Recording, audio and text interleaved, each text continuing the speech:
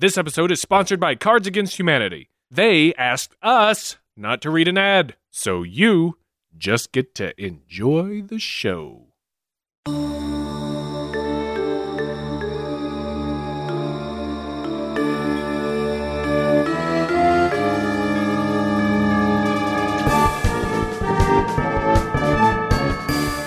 Hello!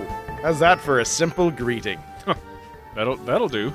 Yeah, it was better than my other one. It got weird and gross fast. Don't worry. I'm going to bring it back. It'll be included at the end. It's better for it to get weird. It's better for it to get weird and yeah, gross there you slow. go. We'll just throw it right at the end. Welcome to this, the winter of your shortened content. Oh man, you really pull those out of your hat. I'm pretty good with it. Yeah. Your discontinued content. I'm Dave Stecco. I'm David Flora. Hi. I'm glad we got that out of the way. And you're listening to the interstitial times. Welcome to the gray area between seasons 5 and season 6, where you're neither up nor down, left nor right. Nothing that happens is a part of canon, and anything we say cannot and will not be used against us in a court of law. Yeah, this is our time time between worlds. If you're looking for a regular episode of Blurry Then you're Photos, just go home. Then, wow. Here I am trying to include those who are new to the show. and there you are, pushing them away again. No, it's tough love. People don't want anything very different. tough. Really? Well, tell that to Tina Turner. I would. She doesn't return my calls. You had your chance. No, this is a bonus for you. We are lucky enough to have a guest on, and we've got great stuff to talk about. And this is not our normal routine, so go check out a regular episode. It'll say episode blah blah blah on it. After you listen to this one, don't just switch out. Right. You're a bad person. Right. After you're done with this, don't even look yourself in the mirror. But that's our normal stuff. So we're just a little bit looser. I feel like I'm super loose, bro. You are super loose. You're falling apart. Yeah, I am. Those hubcaps are already off. So Dave, why don't you introduce our guest for us? I will. With us today, we have an actual consummate professional, which is pretty rare. We've had a couple, but it's not our usual. Joining us today is Dr. Maggie Rollo. Hi, Maggie. Hi. Maggie's my friend. Sometimes. All the time. We have adventures. Only on Tuesdays. Only on Tuesdays, which worked out today. Is today. Scheduling worked out. Maggie is not only a medical doctor, which is how I met her because I'm clumsy, but she also, in a past life, was a fully functional archaeologist. A real deal Holyfield, digging holes and something that rhymes with that. Flora, finish it. Bring it home. Throwing poles. Yeah! Take that how you will. Now, at this point, since I you've didn't think my personal life was going to be the topic of discussion here today. Oh, we're just part of that gotcha journalism. So yeah, we, as you, the astute listener, have already read the title of this. Maggie worked on archaeological digs at Cahokia, which is episode 87? 87 or 86, yeah, one of those, around the late 80s. Yeah, so it was like lots of crimped hair, leg warmers. Yeah, 80s I was in all leather with a jerry curl. That's because back then, Flora, you were just working for the weekend. I was. You were I did not stop until I got enough. That's when you were in that Loverboy cover band. Other boy, yeah. So welcome, Maggie. Yeah. Thanks. We are really excited to have you on the podcast, which is evidenced by the fact that we won't let you talk. So, in the extremely remote possibility that a listener has not painstakingly gone through each and every golden nugget of audio wonder Maggie, could you give us a brief overview of what the Holy F Cahokia is? So Cahokia was a Native American settlement just outside modern-day St. Louis in glorious Collinsville, Illinois. That was at its peak from 900 AD to about 1250 before it dissolved and vanished, and no one really has a clear answer as to why. Spoilers. At the height of its time. This episode is entitled Cahokia, the myth decoded and explained perfectly and succinctly. I don't know if you knew that, Maggie, but we're going to have to... It's okay, we've got time. Gotcha journalism. No pressure, right? Right? At the peak, there were more people living in the city of Cahokia than there were living in the city of London at the same time. That's Jeez. badass. Yeah. And that's not a thing that people are widely aware of. And this is a drum that Flora and I have been beating for a long time, is the, I don't know what you would call it other than like Western centralism to world history. That there is this kind of, at least in the way world history is presented, that there is a lot happening in Europe. Sometimes something was happening in China and everyone else was just chasing dogs with sticks. And that's really frustrating because there are so many amazing civilizations. There are so many groups of peoples and cultures that are achieving amazing things simultaneously. And I feel like those people only get to step onto the stage once the Spanish show up or once a whole bunch of white folks fall off of a ship and need someone to teach them how to farm. So there's... So I love the idea of a North American metropolis almost that is largely completely unheard of. Yeah, and as a way that we show respect to it now, it's flanked by strip clubs and pawn shops and liquor stores. Well, there is no higher praise in America. I mean, what are the three things we love most? Savings? Getting drunk and whores. That's right. Bonus if you can get them all at once. Well, in modern-day Collinsville and East St. Louis, Illinois, where two of the areas that I dug, it's all there. That is awesome, because I actually do have some questions for you about, I mean, the image that everyone has of a professional working an archaeological dig. There's a lot of sand, some canvas tents, usually a British guy with a handkerchief around his neck. There's two, right? There's the Raiders of the Lost Ark. You're trying to find the Ark, and there's Jurassic Park. You're Sam Neill, right? That's all I think about. I mean, there's Nazis also are in there somewhere too, right? Yeah, there's also the aliens. You're always getting chased by Nazis. There's also the Aliens versus Predator, where all the archaeologists have Heckler and Koch fully automatic submachine gun. So I have a question about how you were armed during yours, which actually you may have needed to be. Yeah, yours was more of a like, well, we're trying to learn about a civilization. I think that guy's stealing my bike. Yeah. So Cahokia, it started its decline in the late 1200s. Yes. And what was your specific goal? What were you working on?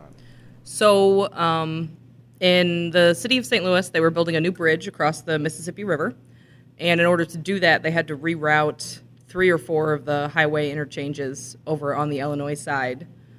And that area is very rich in Native American deposits, both Mississippian, which were the people that lived at Cahokia, and the people that predated the Mississippians, the Woodlawn culture. And to build the highway, they would have to clear out all of the archaeological remains, and we were funded by the Illinois Department of Transportation, and primarily it was just salvage archaeology, just trying to get everything out of the ground before the bulldozers came and created a new thoroughfare. Roads don't give a shit about culture. No, they definitely don't. So it was kind of like a compromise. It was like, all right, we understand that there's Native American stuff here. We'll give you like 30 days to get your shit and get out of there, and then the road's coming. Like, So they like at least gave you time instead of just being like, okay, everything's bulldozed. Oops, pots were broken. Like, I don't know. It seems to me like at least they gave you that, I guess. Yeah. How long did they? They gave us a fair amount of time. The dig. I was there for almost 3 years, and they were there for an additional year after I left. Mm-hmm. Well, that's a fair amount of time, I guess. Yeah. It was a huge rerouting of the highways they needed to do, though, and so primarily our dig was in East St. Louis, excavating. Nice. Right. Excavating what was, for lack of a better term, a suburb of Cahokia. Mm-hmm. And we would hop around various areas of East St. Louis. Our main dig site that we started was underneath what used to be the National Stockyards, where I think that closed in the 90s.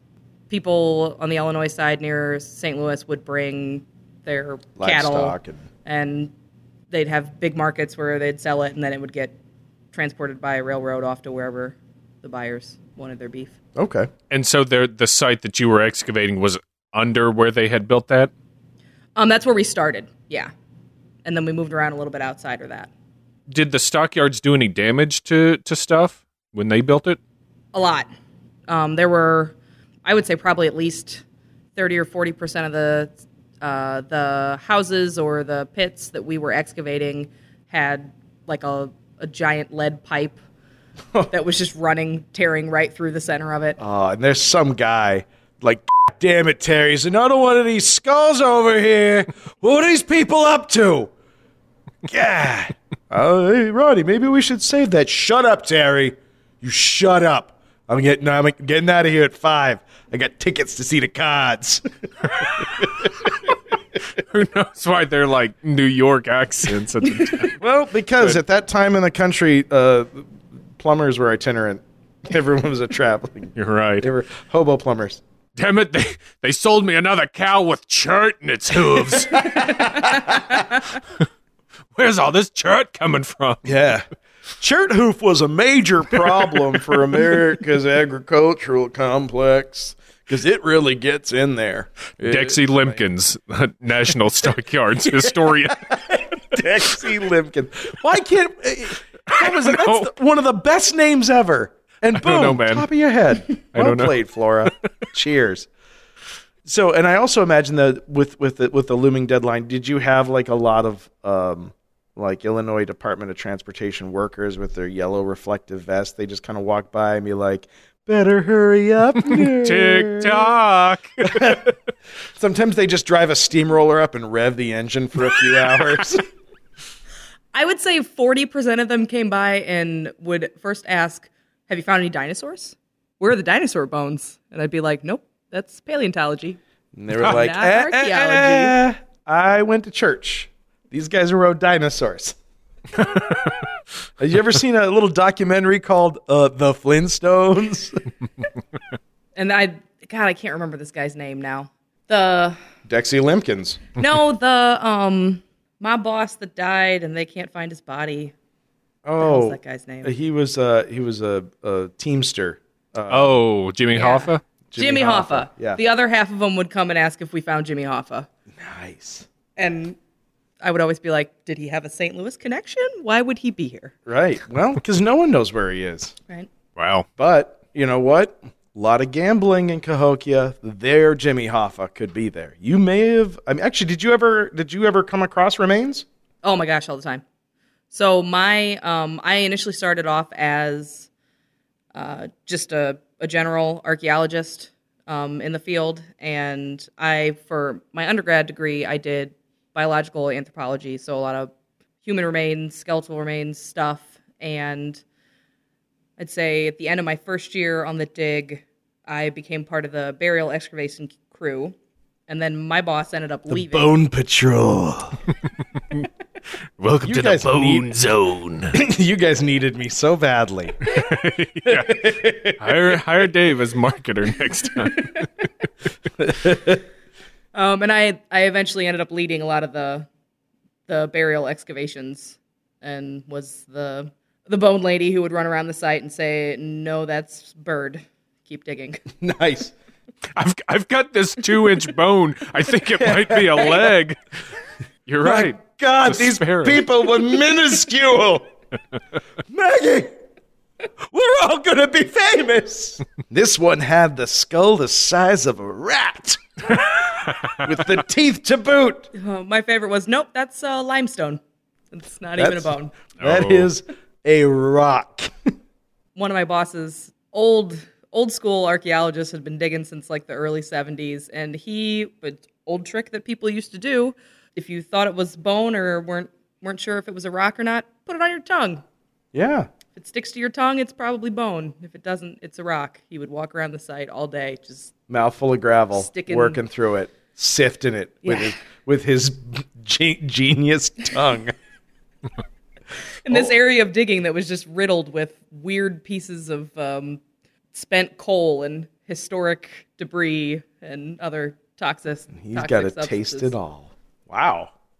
Now, did you find, so when you would find buried remains, what was the I guess I'm asking, walk us through an average, what's that process on average?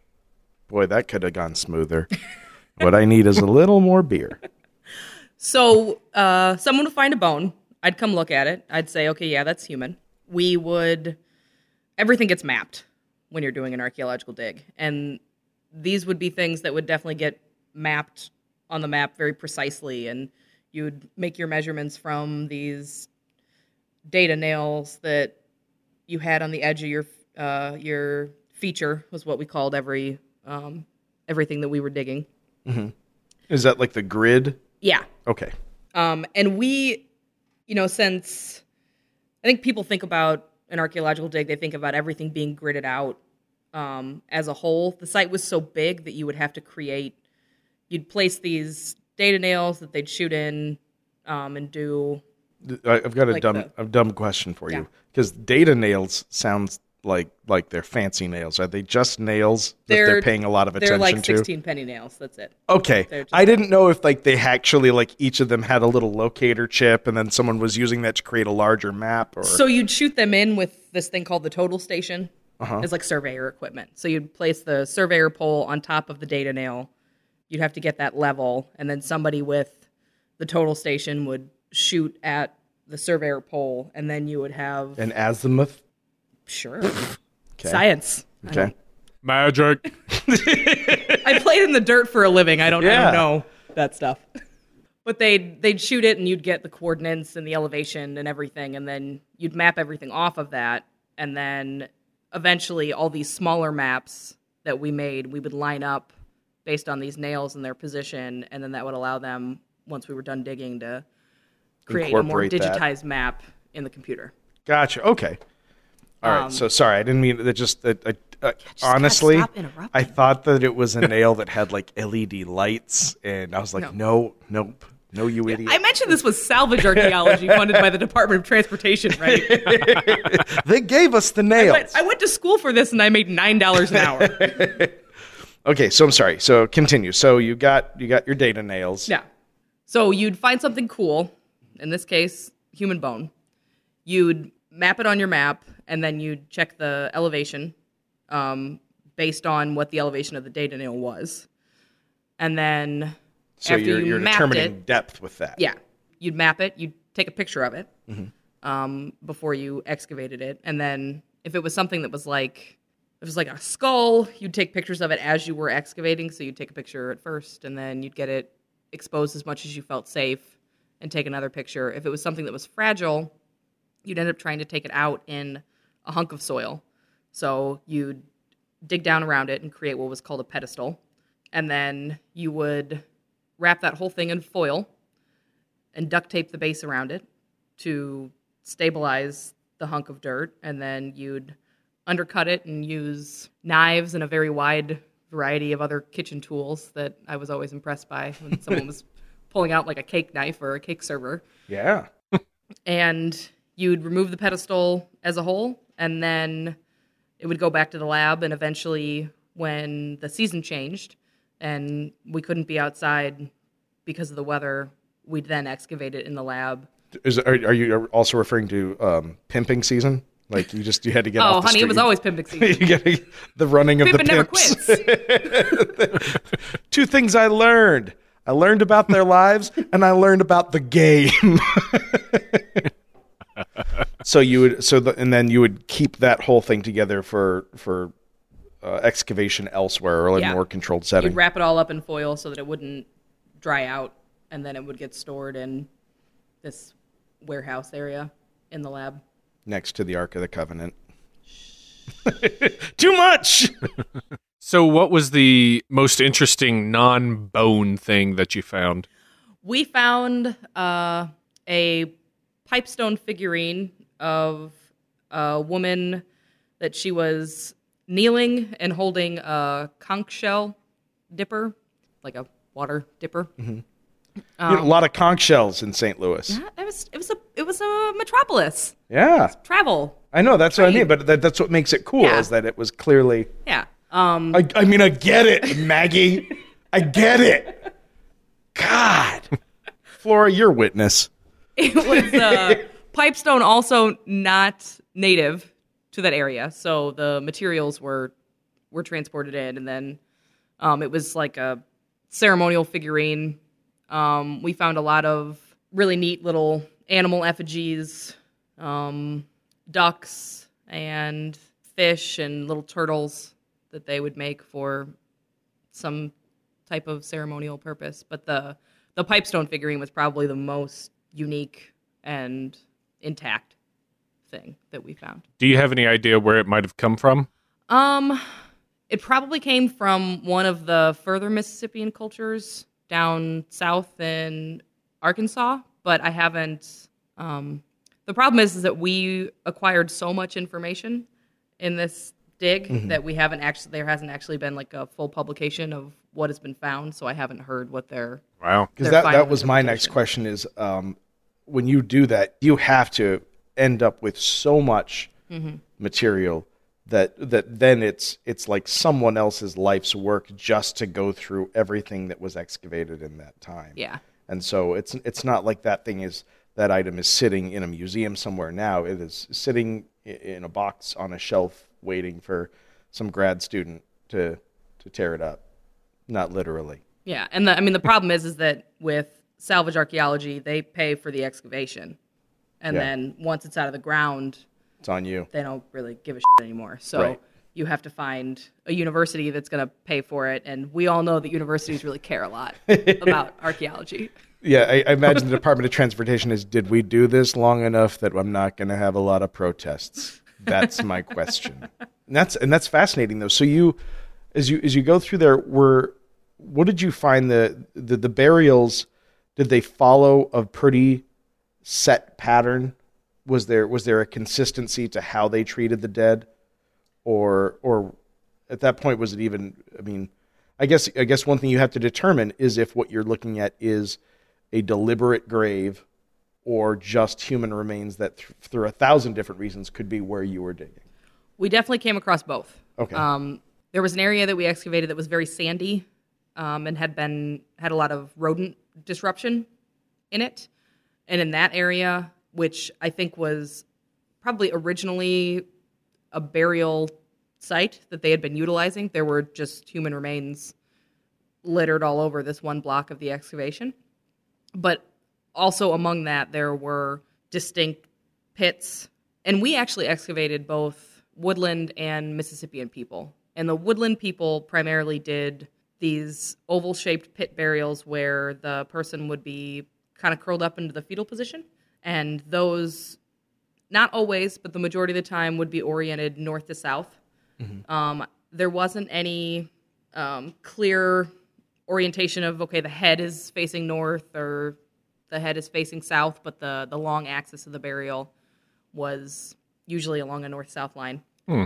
And then with the Mississippians, they got, their burials were more complex. They would still do some of the pit burials that the woodland people had done, but then they also started building mounds and doing mound burials, and they also were more likely to have grave goods in with the burial. So I think in both cultures it was very easy to say this was a deliberate.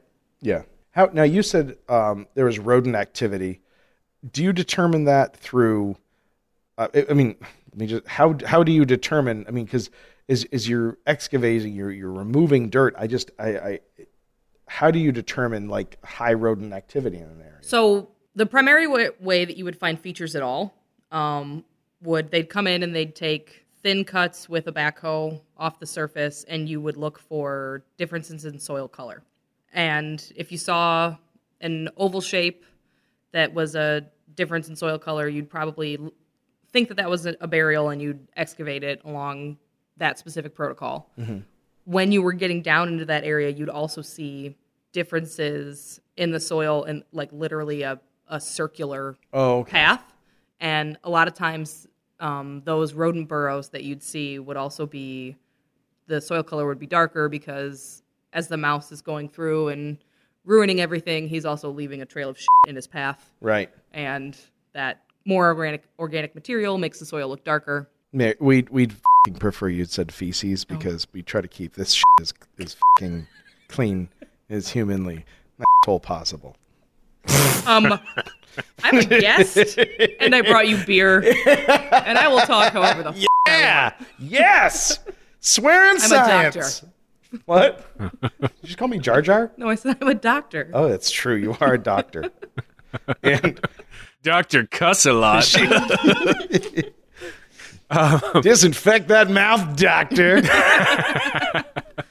The rodents would also chew on the bones, too. Yeah. So you'd get linear markings on the long bones that were a clear evidence of rodent activity. And then you'd have scattered remains inside the burial that wouldn't make sense based on the rest of the articulation. Oh, I got you. So. I'm wondering how far down did you have to dig before you started finding evidence of stuff, and then how far did you go in general? Like what was the deepest that you guys got to dig down to?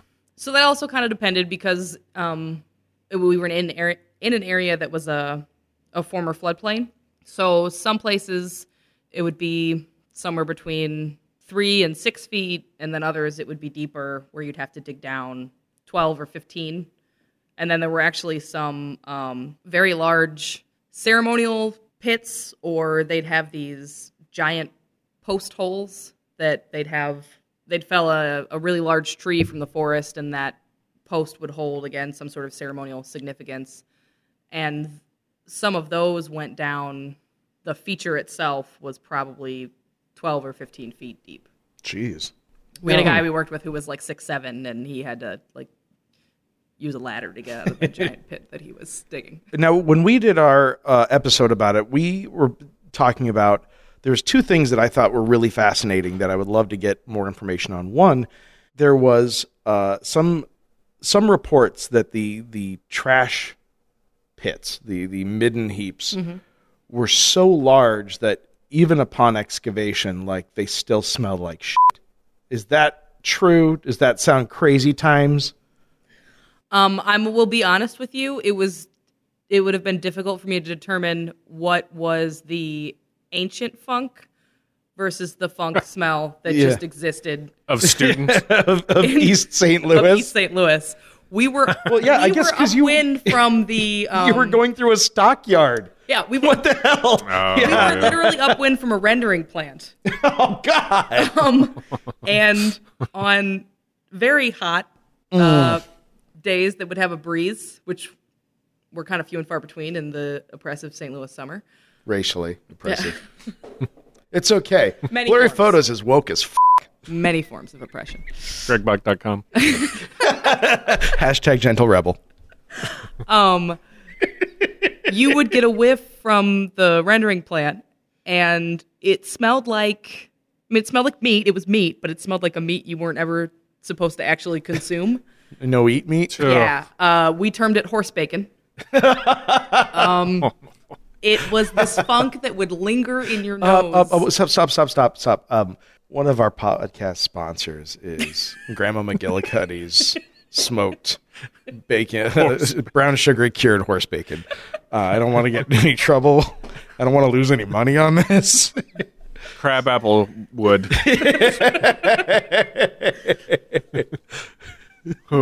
Sorry, keep going.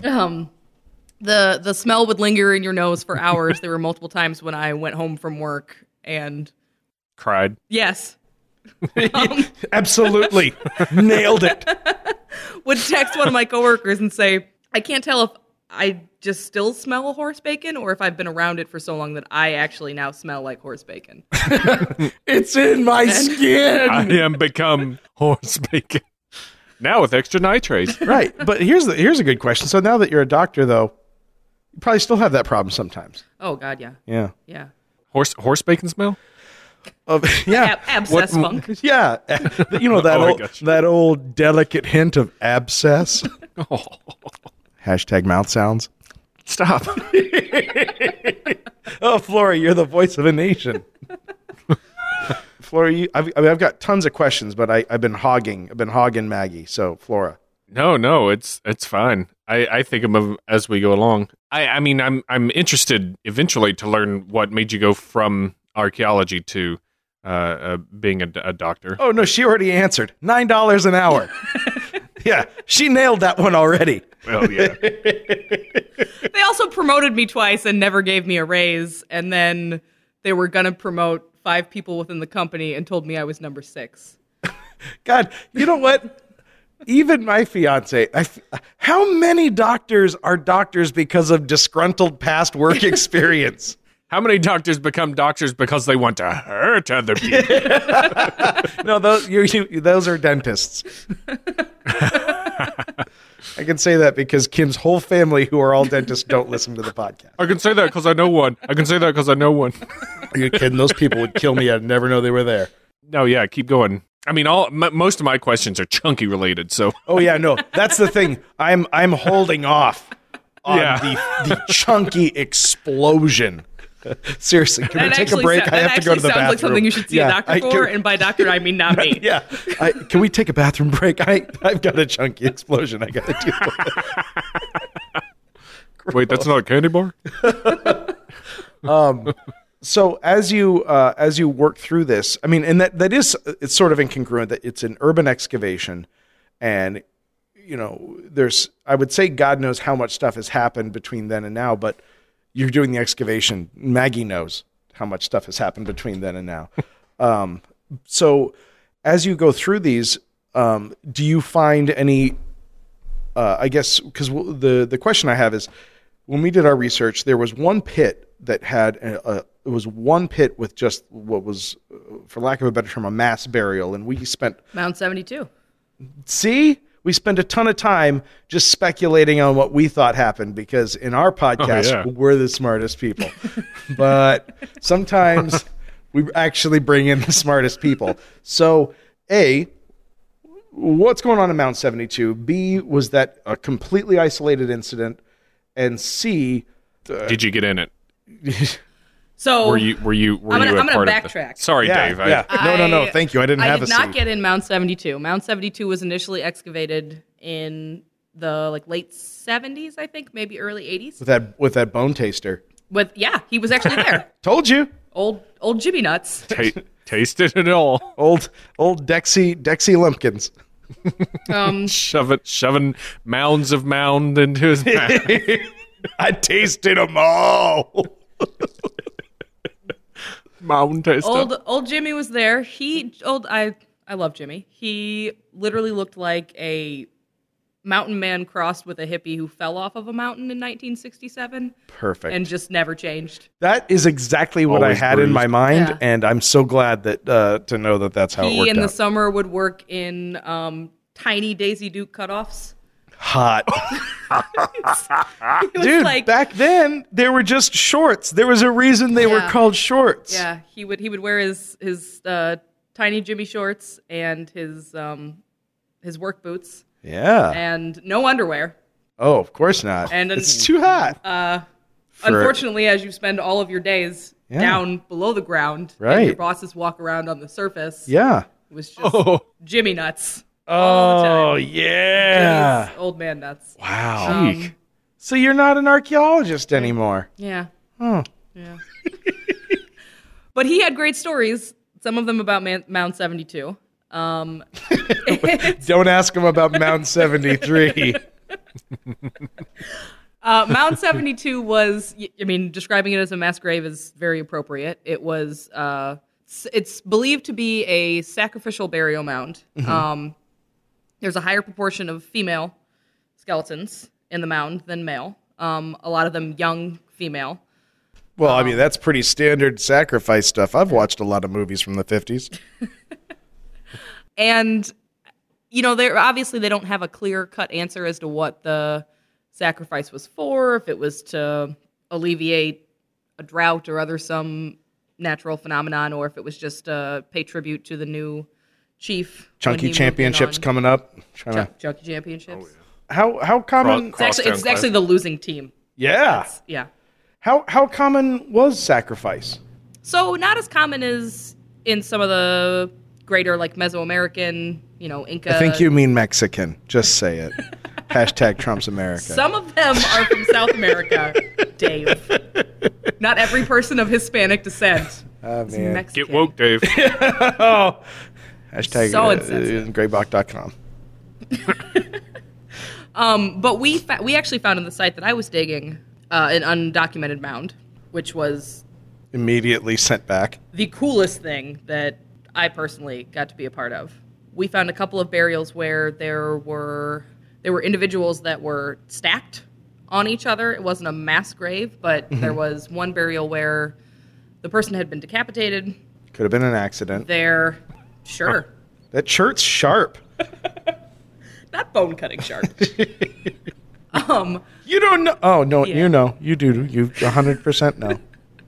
There was one body on top of the other body, and then below those two bodies were both of the skulls that went for those bodies. Oh, okay. So that was head hellacious first. to excavate. We accidentally ended up slicing through part of the skull because we did not know that it was there.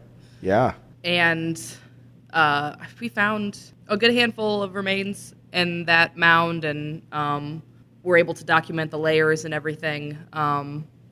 But in accordance with the regulations that are in place when you find Native American remains, we contacted any tribe that could be somehow associated with the Mississippian people. Plus all the local junior high kids so they could start telling scary stories.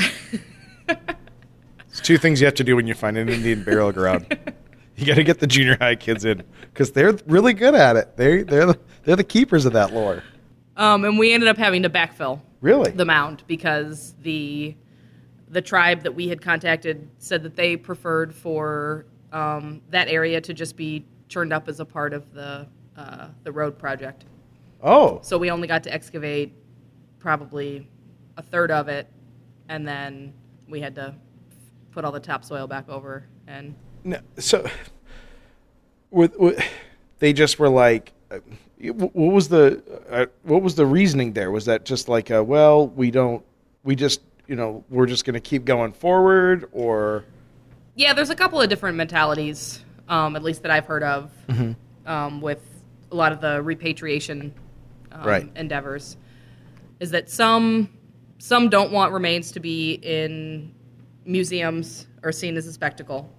Some want them given to the tribe themselves so that they don't mind them being excavated, but they want to rebury them in accordance with their own practices and their own beliefs. And then Some of them are commuters and they're just sick to goddamn death of all the congestion and they can't wait for a new highway to go through. What's the that's one way to characterize it. What is Not the way I was gonna go, but fastest way to get me on this new highway? you've obviously never driven across the Poplar Street Bridge. It was hell.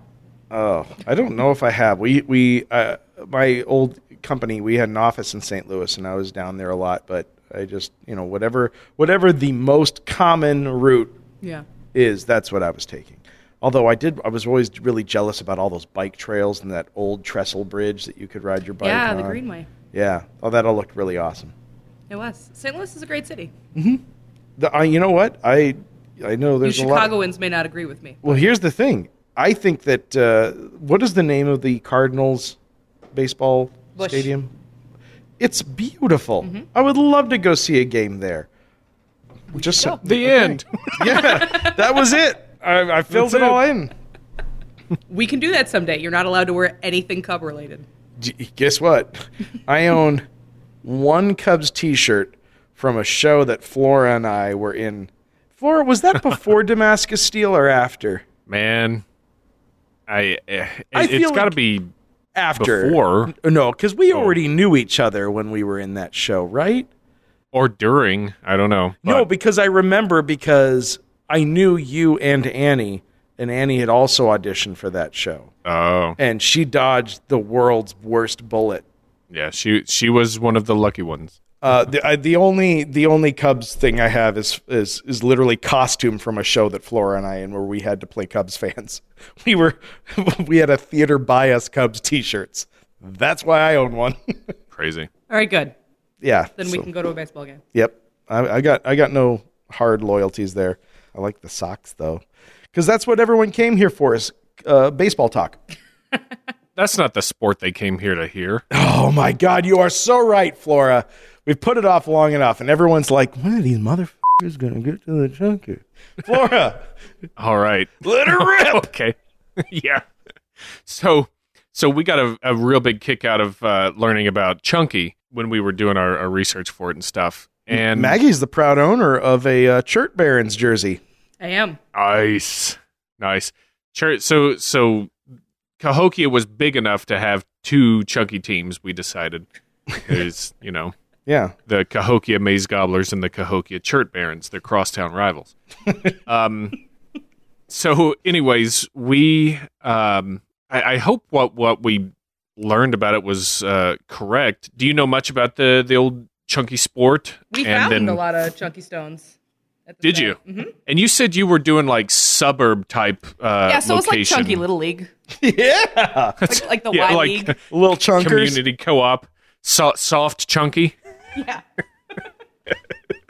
The stones were bigger. the spears were You were only allowed to roll it underhand. underhand, yeah. You couldn't slide. Can you not slide in softball? No, you can totally slide in softball. Okay.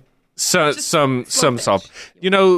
Coming to Chicago, there was a lot of weird rules for softball that I had to reacquaint myself with because they play with the what is it, like 14, 16 inch or something like that, but it's like a big thick piece of rubber. It's not actually a softball. What are you? I don't know. It's city rules kind of stuff. Oh, that Did you ever weird play? game that it comes up occasionally. Yeah, Chicago has some insane version of softball that no one else in the universe plays. And it's like only women and the first baseman can have gloves. What? Yeah, it's such. I mean, like, it's absolutely batshit. And is there a name for So do they it? just? With a. I think it's 16-inch softball is what they call it. Do they just expect you to catch the ball with both hands every time? Like they what? they do. That's not Yeah, work. it's soft enough to do that because it's kind of like, man, just imagine like if you went to fucking Golden Corral and just went crazy, and then like however you feel after you get home, they've put that in a ball, and that's what you play with. So like try hitting that with an aluminum bat. It's not going anywhere. Yeah, it's a 16-inch ball. First of all, Yeah. it's It's a over mass. foot. It's huge. It's also called mush ball or cabbage ball. It's not. I think it's 16-inch around, maybe. It's not a. I don't think it's 16 wide. Okay, well everyone It sounds calls like it you're playing softball with 16-inch. a kickball.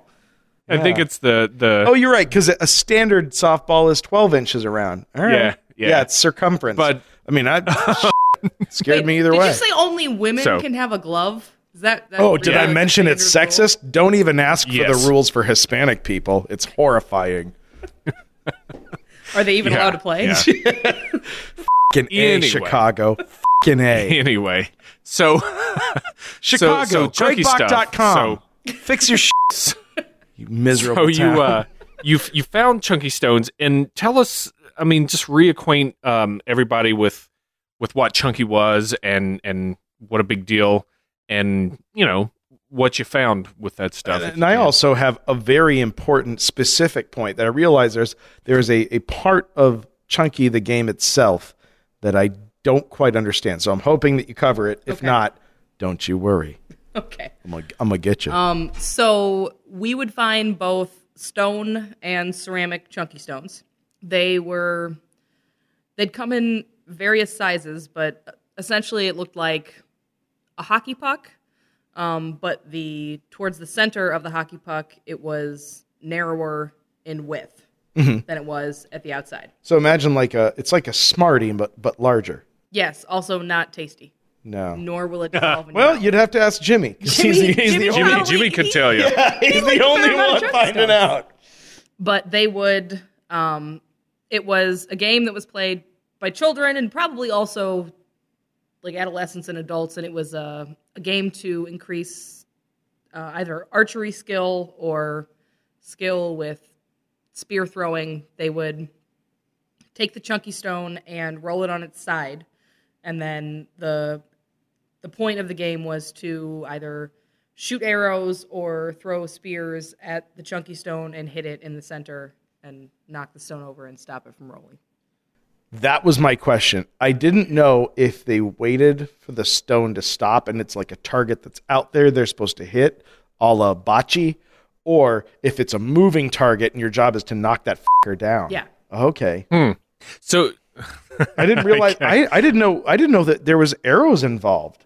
Yeah, I didn't know there was. I thought it was Yeah, they're like spear only. But yeah, target practice. sure. how heavy is one a general? So we found Stone. ones that were made out of granite, and those were pretty heavy. I feel like those would probably primarily be for like a spear. I don't think you're gonna knock it over with an arrow or. What's the average diameter there? I guess there's a So they ranged a little bit, but I'd say most of them were 16-inch softball. sure. right.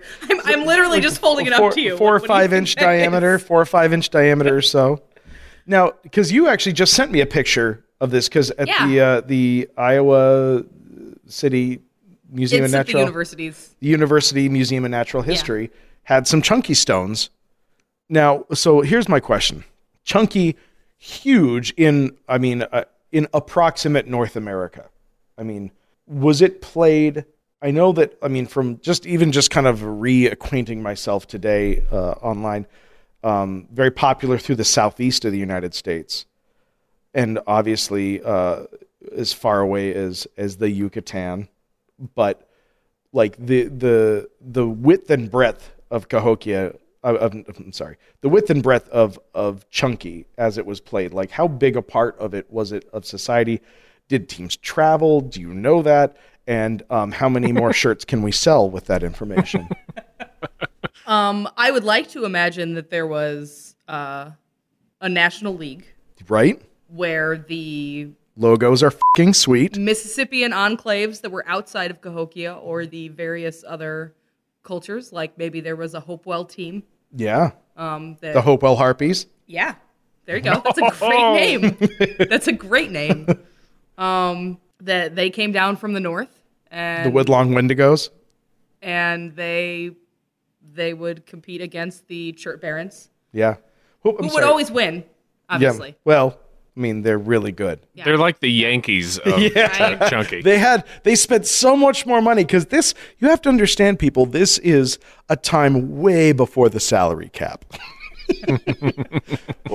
So it was the Cahokians and who was the other group of people? The Woodlawn people? Yeah, they were before the Cahokia, the Mississippians. Oh, okay. So yeah, so did they play chunky? Yo, bro, did they play? I don't Because think we found chunky stones. Because there should be the Woodlawn Wendigos. Although I Actually, don't okay, imagine that so they would I don't celebrate the think- Wendigo under any circumstances. I don't think in the site that I dug, I found a woodlawn site that had chunky stones, but there was another site that was very big, the Janie B. Good site, where I think they had chunky stones. I'm going to find out. And that was woodlawn. Now, you said, from what you just described, it sounds like it was very much a younger person's sport. Is that what you saying? Like, there weren't a lot of adults playing? I think primarily was and again, this is the belief that right. we have. I mean, there's time. Obviously, based on the record, I can't tell you Sure. who it was clearly playing this game. Where they stood, what their colors were. But the assumption was that it was a game that was set up to increase your skill as you were growing, so you'd be a better hunter, you'd be a better warrior. Gotcha. But I also feel like there probably wasn't a whole lot to do back in those days. So Sure. But that's probably just a fun thing to throw sticks at rolling rocks. But that's the thing that actually makes it that much a bigger deal. Like, you've got a game and everybody's playing it, and people are by their nature competitive, and so it becomes a huge deal. And when we did our previous episode, we talked about that there was gambling. Yeah, they had that. Yeah, people would kill themselves based on the outcomes of this. Now, that's like from the debts that they accrued? No, I don't know. It's something that these two assholes said like episode. 2 years ago. Let's be honest. Sometimes they're not entirely accurate, but I know for a fact that I said people died as a result of these games. So they brought their family from the fact that they couldn't stop. Here's gambling. the thing. We have a mechanism built in for this. If it turns out that I'm wrong, then I have to go into the penalty box. And it's a nightmare, and it sucks. So if I'm wrong, I'm wrong. And I guess did you talk about what the game pieces were? No. So the we talked about that it was a stone and a spear. Yeah, stone and spear. So some of the game pieces were like the bones in the carpal bones for deers. So like deer wrist and ankle. Okay. Bones. No moose knuckles. No, there weren't moose in Missouri. There were never moose in Missouri. Okay. No, Dave. Your weird euphemism, Dave. This is science. Get in reality, bitch. I got no time for your horse shit. Okay, so deer carpals. So they would take one end of it and they'd kind of hollow it out. Mm-hmm. And I never really got a clear explanation of what the game was or how they would gamble with these, but it was something about throwing them kind of like dice.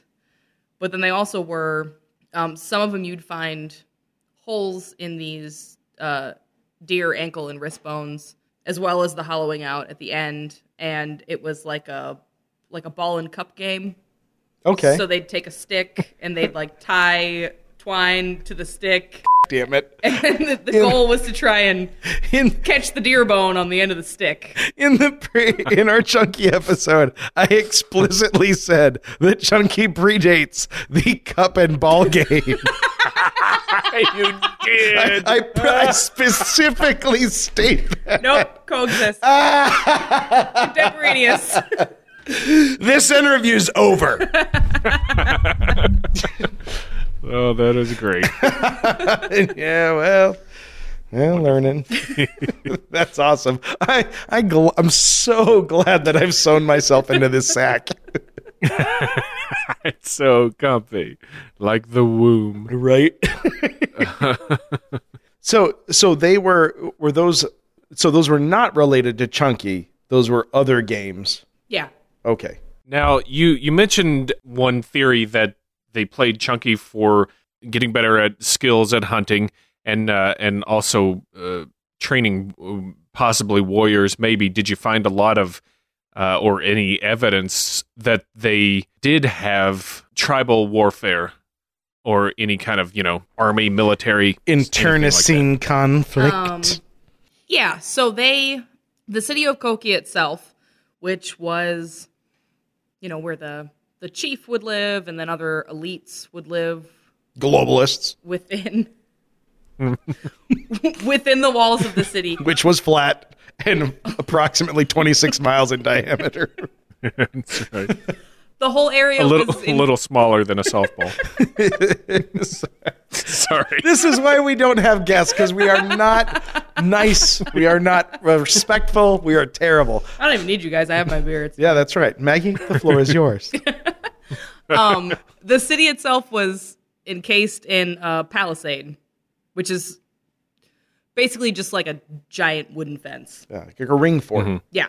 And they found clear evidence of that, and they found a couple of different times where that had been expanded or moved. And I mean, ultimately, you're not gonna create walls like that and sort of fortress yourself off unless you think that there's a threat. Right. That's a lot of work just Yeah. for the aesthetic. Yeah. And if it's not for protection, you really have to hate the peasants. Right. So that's my next question, because given the size of Cahokia, I mean, you yourself were working a suburb of it. So do you think that a palisade like that is to protect from an outside threat, some other tribe, or to keep the rich from, I mean, and I'm super simplifying this, but like to keep the elites, globalists, away from the peasant class? Is there a class stratification? They're worried about the people in these suburbs as opposed to some threat external to that. So I think the sort of overarching belief is that it was for protection, but I would also entertain the idea that because of the fact that it was a metropolis and you had so many groups that were coming in from other parts of the country that weren't necessarily Mississippian, but they wanted to trade. And they then wanted some to of them roll them stones. Yep, like the early Vegas. Yeah, they were chunky players. Vegas. That I think you could probably argue that was a possibility too. That they were trying to sort of delineate themselves as the originals, right? The OG Mississippians from the new wave. And I guess it's not that dissimilar from any other culture that has like a central castle around which a city develops. And it's kind of also saying, hey, you know why we're in charge? Because we live in this awesome place. And this is, if you guys are wondering what it takes to be awesome, this right here. A lot of trees. Yeah, a lot of trees. And you know what? The good news is that never bit them in the ass. At no point was there ever a shortage of wood or sanitation services. So I'm glad it worked out. So, and they're still thriving today. Yeah, to this day. Ruling Collinsville, Illinois. With an iron fist. A wooden fist. They still claim iron is the devil. So I guess that brings us to a really good point then, which would be the downfall. And we talked about in our episode lack of available wood for that many people, and but also questions of social sanitation, waste removal, and disease. Now I don't want to jump this, but you actually have a really fun Venn diagram in that not only were you an archaeologist extracting human remains, but you are also a doctor who is familiar with the effects that certain diseases can have on bones and whatnot. How disease-ridden were these people? So, surprisingly, they were less disease-ridden than some other archaeological populations in Illinois. You definitely had... You were pretty far from the city, so... Yeah. You have... Chicago's filthy. They definitely had a lot of dental problems. You know, if they weren't eating fish or deer or other things that they could just forage in the area... They were growing and harvesting corn. The corn was little, like slightly larger than what baby corn is today. Yeah, old school corn. Yeah, like maybe the size of your index finger corn. We don't know. And you know what? Thanks to the hardworking people at Monsanto, our corn is awesome now. Are they one of your sponsors too? Horse bacon and Monsanto? Shake my damn head. Flora and I have a disagreement on the place of Monsanto in this world. Okay, so they're eating corn. Now, is that corn ground up with a metate? Metate! Metate does not text. What? Metate is my favorite Spanish word. It's a great Hakuna word. Matata? It's the large oval piece of stone, usually on little feet. Oh, a mortar. No, a metate. With a pestle? Rock a stone back. You're talking about a mortar and pestle. Talking about a metate. I'm going to stab you with the metate. Is there a name for the pestle portion of a metate? I feel like it's still just a pestle, but that can't be right. Yeah. Pestle. Pestle. Yeah. Now, because Maggie just told me this, so what's the problem with using a metate to grind your corn? So when you're grinding stone on stone, and you put some corn in the middle, you're still going to get some stone flakes. Yeah. Also, corn sans toothbrush, real bad for your dental enamel. Super sugary. Yep, and just cavities. Just horrible, horrible dental care. Also, Mississippians, some of them would do like dental modification. So they'd actually intentionally either file their tooth, primarily the front teeth, the incisors, into certain shapes, or like dolphins. That would be really intricate and impressive since they've probably never seen a dolphin. And unfortunate because I don't know if we've had this conversation before, but dolphins are aggressive and rapey. Yeah, they're sea rapists. They are terrible. That is the official position of Blurry Photos. Yes. Dolphins. Not even once. Cetacean rapification. Yeah, that's right. I'm glad that we can all come to the same conclusion about dolphins. Yep. They're horrible. Yep. But no, the points, or like, I don't know, like a line in the middle of it, or lines crosswise across the front teeth. Sometimes we'd find teeth in, sometimes in burial sites, but sometimes in regular Coffee cans. Yeah, a lot of coffee cans. Under pillows. I never thought about the possible Cahokia and Tooth Fairy component, because you would find modified teeth in a group sometimes. Maybe that's what was happening. Yeah. Oh, man. But they'd be stained with, like, ochre. Mm-hmm. So a natural red dye, or either red ochre or yellow ochre, or sometimes they'd have, like, copper rubbed across them. One of my bosses did a poster, and I think later a paper about dental modification that was done in the Mississippian tribes, because we found like 6 or 8. Did not know that. I've never heard that before. Yeah, that's awesome. Cool. Because I read years ago a paper about the Seminole Indians, and archaeologically you could track, like, the minute they started switching into a primary corn diet, and like their teeth just went to shit. Yeah. In archaeologically overnight, like it had a huge negative impact. Yeah, and that's one of the ways we use to age people. It's not as effective as the rest of the, like, bone aging techniques that we would use, but the older you were, the worse your dentition was, the less enamel you would have in your mouth because of the shirt mouth. Yeah, metate mouth. Yeah. Metate maize mouth. Boca de metate. Mouth tate. But other things we found health-wise, like there'd be trauma. You'd see somebody who had broken a bone, and you'd be able to tell that they'd tried to set the bone, but they hadn't done it right.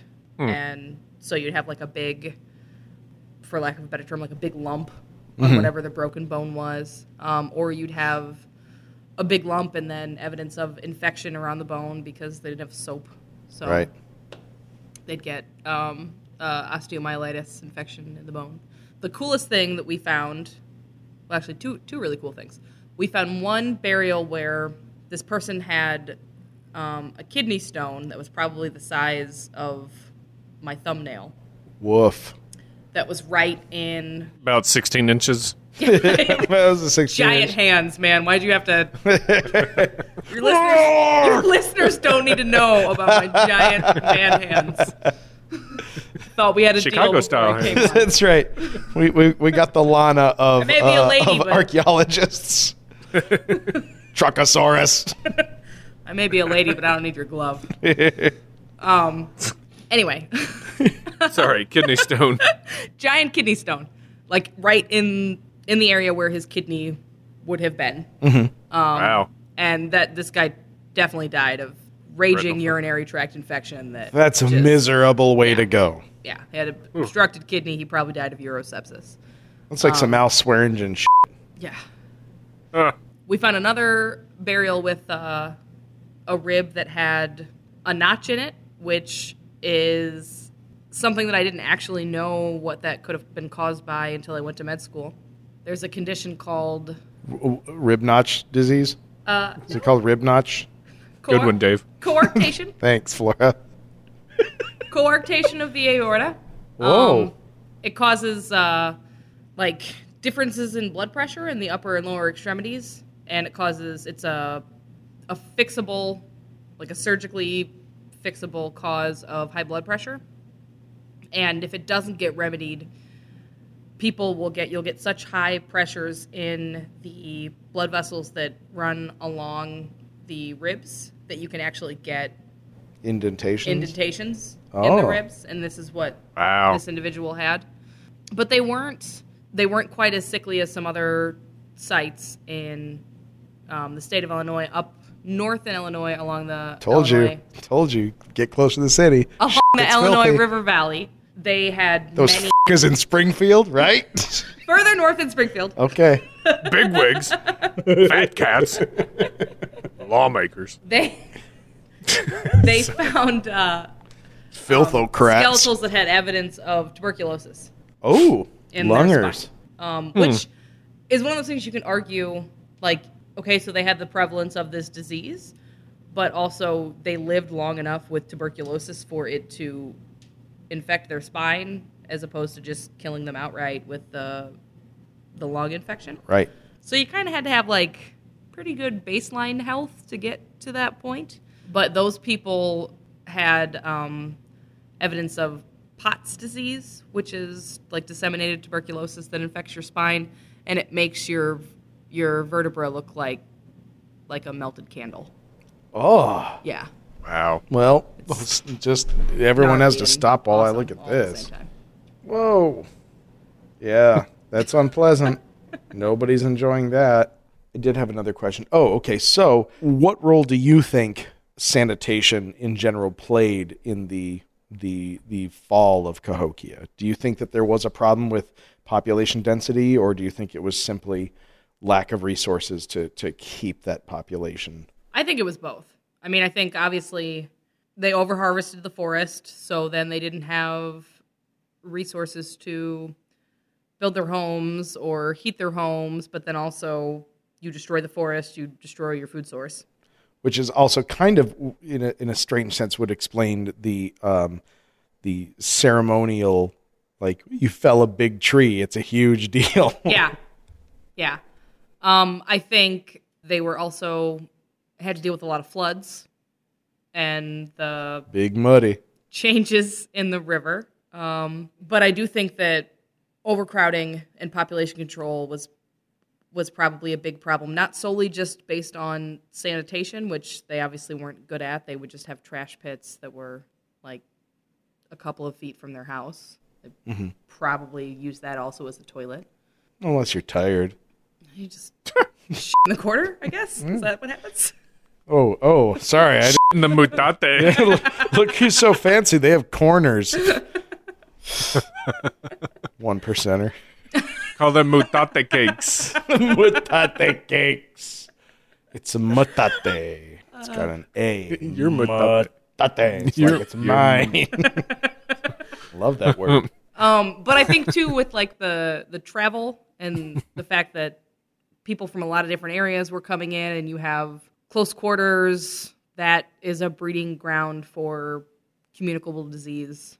Somebody having some sort of virus or bacteria that's not common to the core of Cahokia. I mean, that's going to rip through that. I think that, yeah, you're setting up a situation for a pandemic, and if you've deforested the area to the point that your livestock and the rest of your vegetation or whatever it is that you're trying to consume is gone, you don't have good nutrition, you don't have a solid base to fight an infection if you're faced with it. And then they didn't really grow many other crops outside of the corn, and they're not like rotating their fields, and so they're removing all of the nutrients. Right, and their corn was fun size. It was totally fun size corn, which is never fun. Why is fun size called smaller? Yeah, isn't it more fun to have more of whatever it is you enjoy? It's like fun size crack. What? I don't know. I had like 5 things go through my head, and they were all awful. So I just threw something out, and I thought you wouldn't notice, but then you did. So this is where we are. Now we're all caught up. I mean, if you asked a crackhead, he would totally agree with you, though. That's true. Y'all got any more of that fun size crack? A larger pile of crack would be the true fun size. Right. More crack is more fun. Next T-shirt. So, would you... Sorry, Wood Snoot. More crack is more fun. Blurry Photos Podcast. So, you kind of think it's a confluence of a bunch of different things that caused the collapse of it? Yeah, I mean, I think to say if it was any one factor is a little bit short-sighted. I mean, there are some people who think, like, I'm they pretty want to sure argue, like, warfare, but there's not clear evidence of that. If that was what caused the demise, you would expect to find, more... Bones with hacks and slashes and like stuff? more trauma. More people with an arrowhead lodged in their spine, and we didn't really come across that. No, and because of that, since Cahokia was not a city that was eradicated through military action or natural disaster, how much Cahokia was left by the time of European exploration into the New World? Because I had read there were like some trappers who were like, guys, there's a city up here in the early days, but they were not all that reliable, and they could have just been they also could have been guys selling an El Dorado type tale, which we've also covered. For some reason, I heard you say that, and I'm just like, cars? What? Yes. It wouldn't have had that then. Or El Dorito, the lost city of snacks. So I can't really answer that if there were still people living there. Can't or won't? Both. I'm playing hardball, Flora. I think that they obviously still would have come across the mounds. Right. Monk's Mound is still there. Which is huge. Mound 72 is still there. Yeah. There are many mounds that are still there, and there were even more before the extensive development of St. Louis. I mean, back in the 1800s, St. Louis was called Mound City, and it was because there were Native American mounds on both sides of the river. Coconut candy bars, too. All over the place. No shortage of coconut candy bars. You're terrible. What? Just stop. You have completely deflated all the almond joy out of this conversation. And we're back. Gotta get some taste. So I don't know if they were actually talking about people still living there, or if they were just like, this is a thing that someone obviously built. Because I would imagine, though, like in that decline, it would kind of have to be precipitous if it was lack of resources. Yeah. And I think people probably just picked up and moved. Right. Because the Mississippian culture continued and evolved in other areas. And you have a lot of other cultures that were mound builders down in Arkansas. There were cultures that built mounds up in Minnesota and Ohio. Yeah, Ohio. And I mean, it's not like it's a truly unique phenomenon. Some of those people, I think, coexisted at the same time as the people in Cahokia. But I think that the Mecca, the metropolis that it was, pretty concisely we have evidence that its demise was 1300, 1350, somewhere between 1250, 1350. Okay, so gone.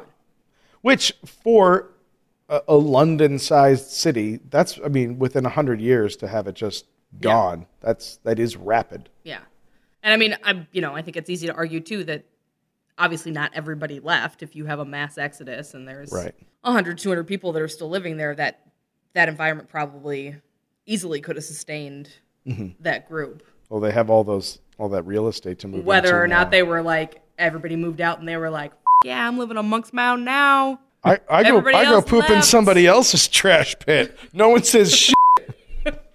Look at me behind my palisade. Hey, this new place I moved into, it's got a corner. Check out all these sweet matatas. There's some guy with arms full of stone slabs. We're f***ing rich! I can finally open up that Sur La Matata I've been wanting. I couldn't move if I wanted to. How the hell am I supposed to transport all these matates? Exactly. No matter how I say it wrong, by the way. Can one of the official food sponsors of Major League Chunky be McTate? Corn paste with the rich flavor of chert. Try our new Big Monk. We did it. We resurrected Cahokia. We played That's a couple fun. of rounds of Chunky, then we buried it. In a mass We grave. pooped in a matate. That's great. We cut its head off, cut its friend's head off, threw those in the hole, then put the bodies on top. Hope no one f***s up one of the skulls. Wah, wah. Sad trombone. It happened. Man, Maggie, thank you so much for talking to us. Indeed. This has been I awesome. appreciate you Yeah, coming this on. is fun. Yeah. Quick question. So now that you are a medical professional, do you still have to taste the bones to make sure you know what you're dealing with, or you just assume it's all bone now? That's what we have X-ray for. Is that just Nice. a bonus? So I've actually found in my short career, patients don't like it when you lick their wounds. Lame. They don't understand Yeah. It's a little bit frowned science. upon. That's Why I'm going into veterinary school. They tend to view you as less of a professional. so. So Maggie, if anyone has any follow-up questions, they want to get in touch with you. Will they just cut themselves deeply, maybe in the chest area, and have an emergency medical situation in the greater Iowa area, and that will bring them to you? Yeah. Perfect. That's all you got to do. Just carve a postcard on your chest. Jeez Louise. But I mean, don't be a baby about it. Yeah. Make it an exciting day for me. Yeah. Go a little deep. Yeah. You know? Maybe you put some jelly beans in there. Because no doctor's expecting jelly beans You have to in a use something chest larger than a wound. 4-inch blade. Otherwise, I'm not getting out of bed. Jelly beans in a chest wound. Oh, what have I done to deserve this? You must listen to Blurry Photos. Lucky day, lucky day. Maggie, you're magnificent. Thank you so much for talking to us about Cahokia. Thanks for and having for me. putting up with our just voluminous horse shit. We filled our own trash pit. We really did. Well, you didn't have a corner, so what else were we going to do? It's so true. It's so That's true. true. That's I'm true. saving When you up. move out, we'll go to yours. I am burning mine down. That's- You'll never get it. No, burning trash heap. So if you want us to have a corner to shit in, visit patreon.blurryphotos.com. That's right. Become a supporter so we can afford our own corner. I don't know where that address takes you, but you know what? Probably into a trash heap. It's into a digital trash pit. That's right. Well, So- thanks, everybody. Yeah. I don't know what order this is going to come out in on the break, but we either will have some more bonus stuff coming up, or we'll be back and super drunk. So, Right. either way, I mean, I'm Win. kind of drunk now, so. yeah, you're doing well. Right? Maggie brought some real strong beer. I'm not even through the second one. I believe she had an agenda. She's a doctor, so it's pretty much a prescription. If I don't take it, I'm in trouble. So, yeah, we will be, in, you know what, one form or another. We'll be back next week. That's right. Thanks, everybody. Thank you, Yep. Maggie. You're welcome. Thanks, guys. Rock on, y'all. Bye. Sod off. You've had your taste.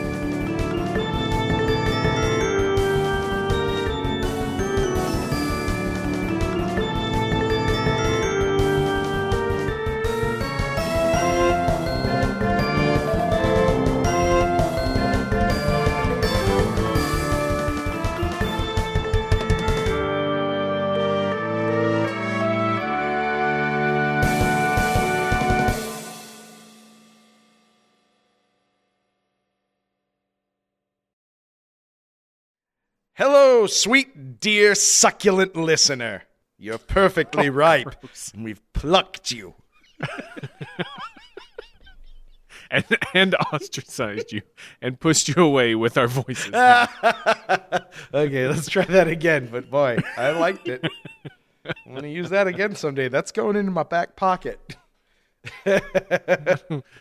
Succulent listen. Yeah. You just call me succulent? Our listeners are full of sweet, sweet juice. Then we're going to squeeze you for a while. Just when you think he can't get any worse. Yeah, that's what I do. That's my stock and trade, is to go low.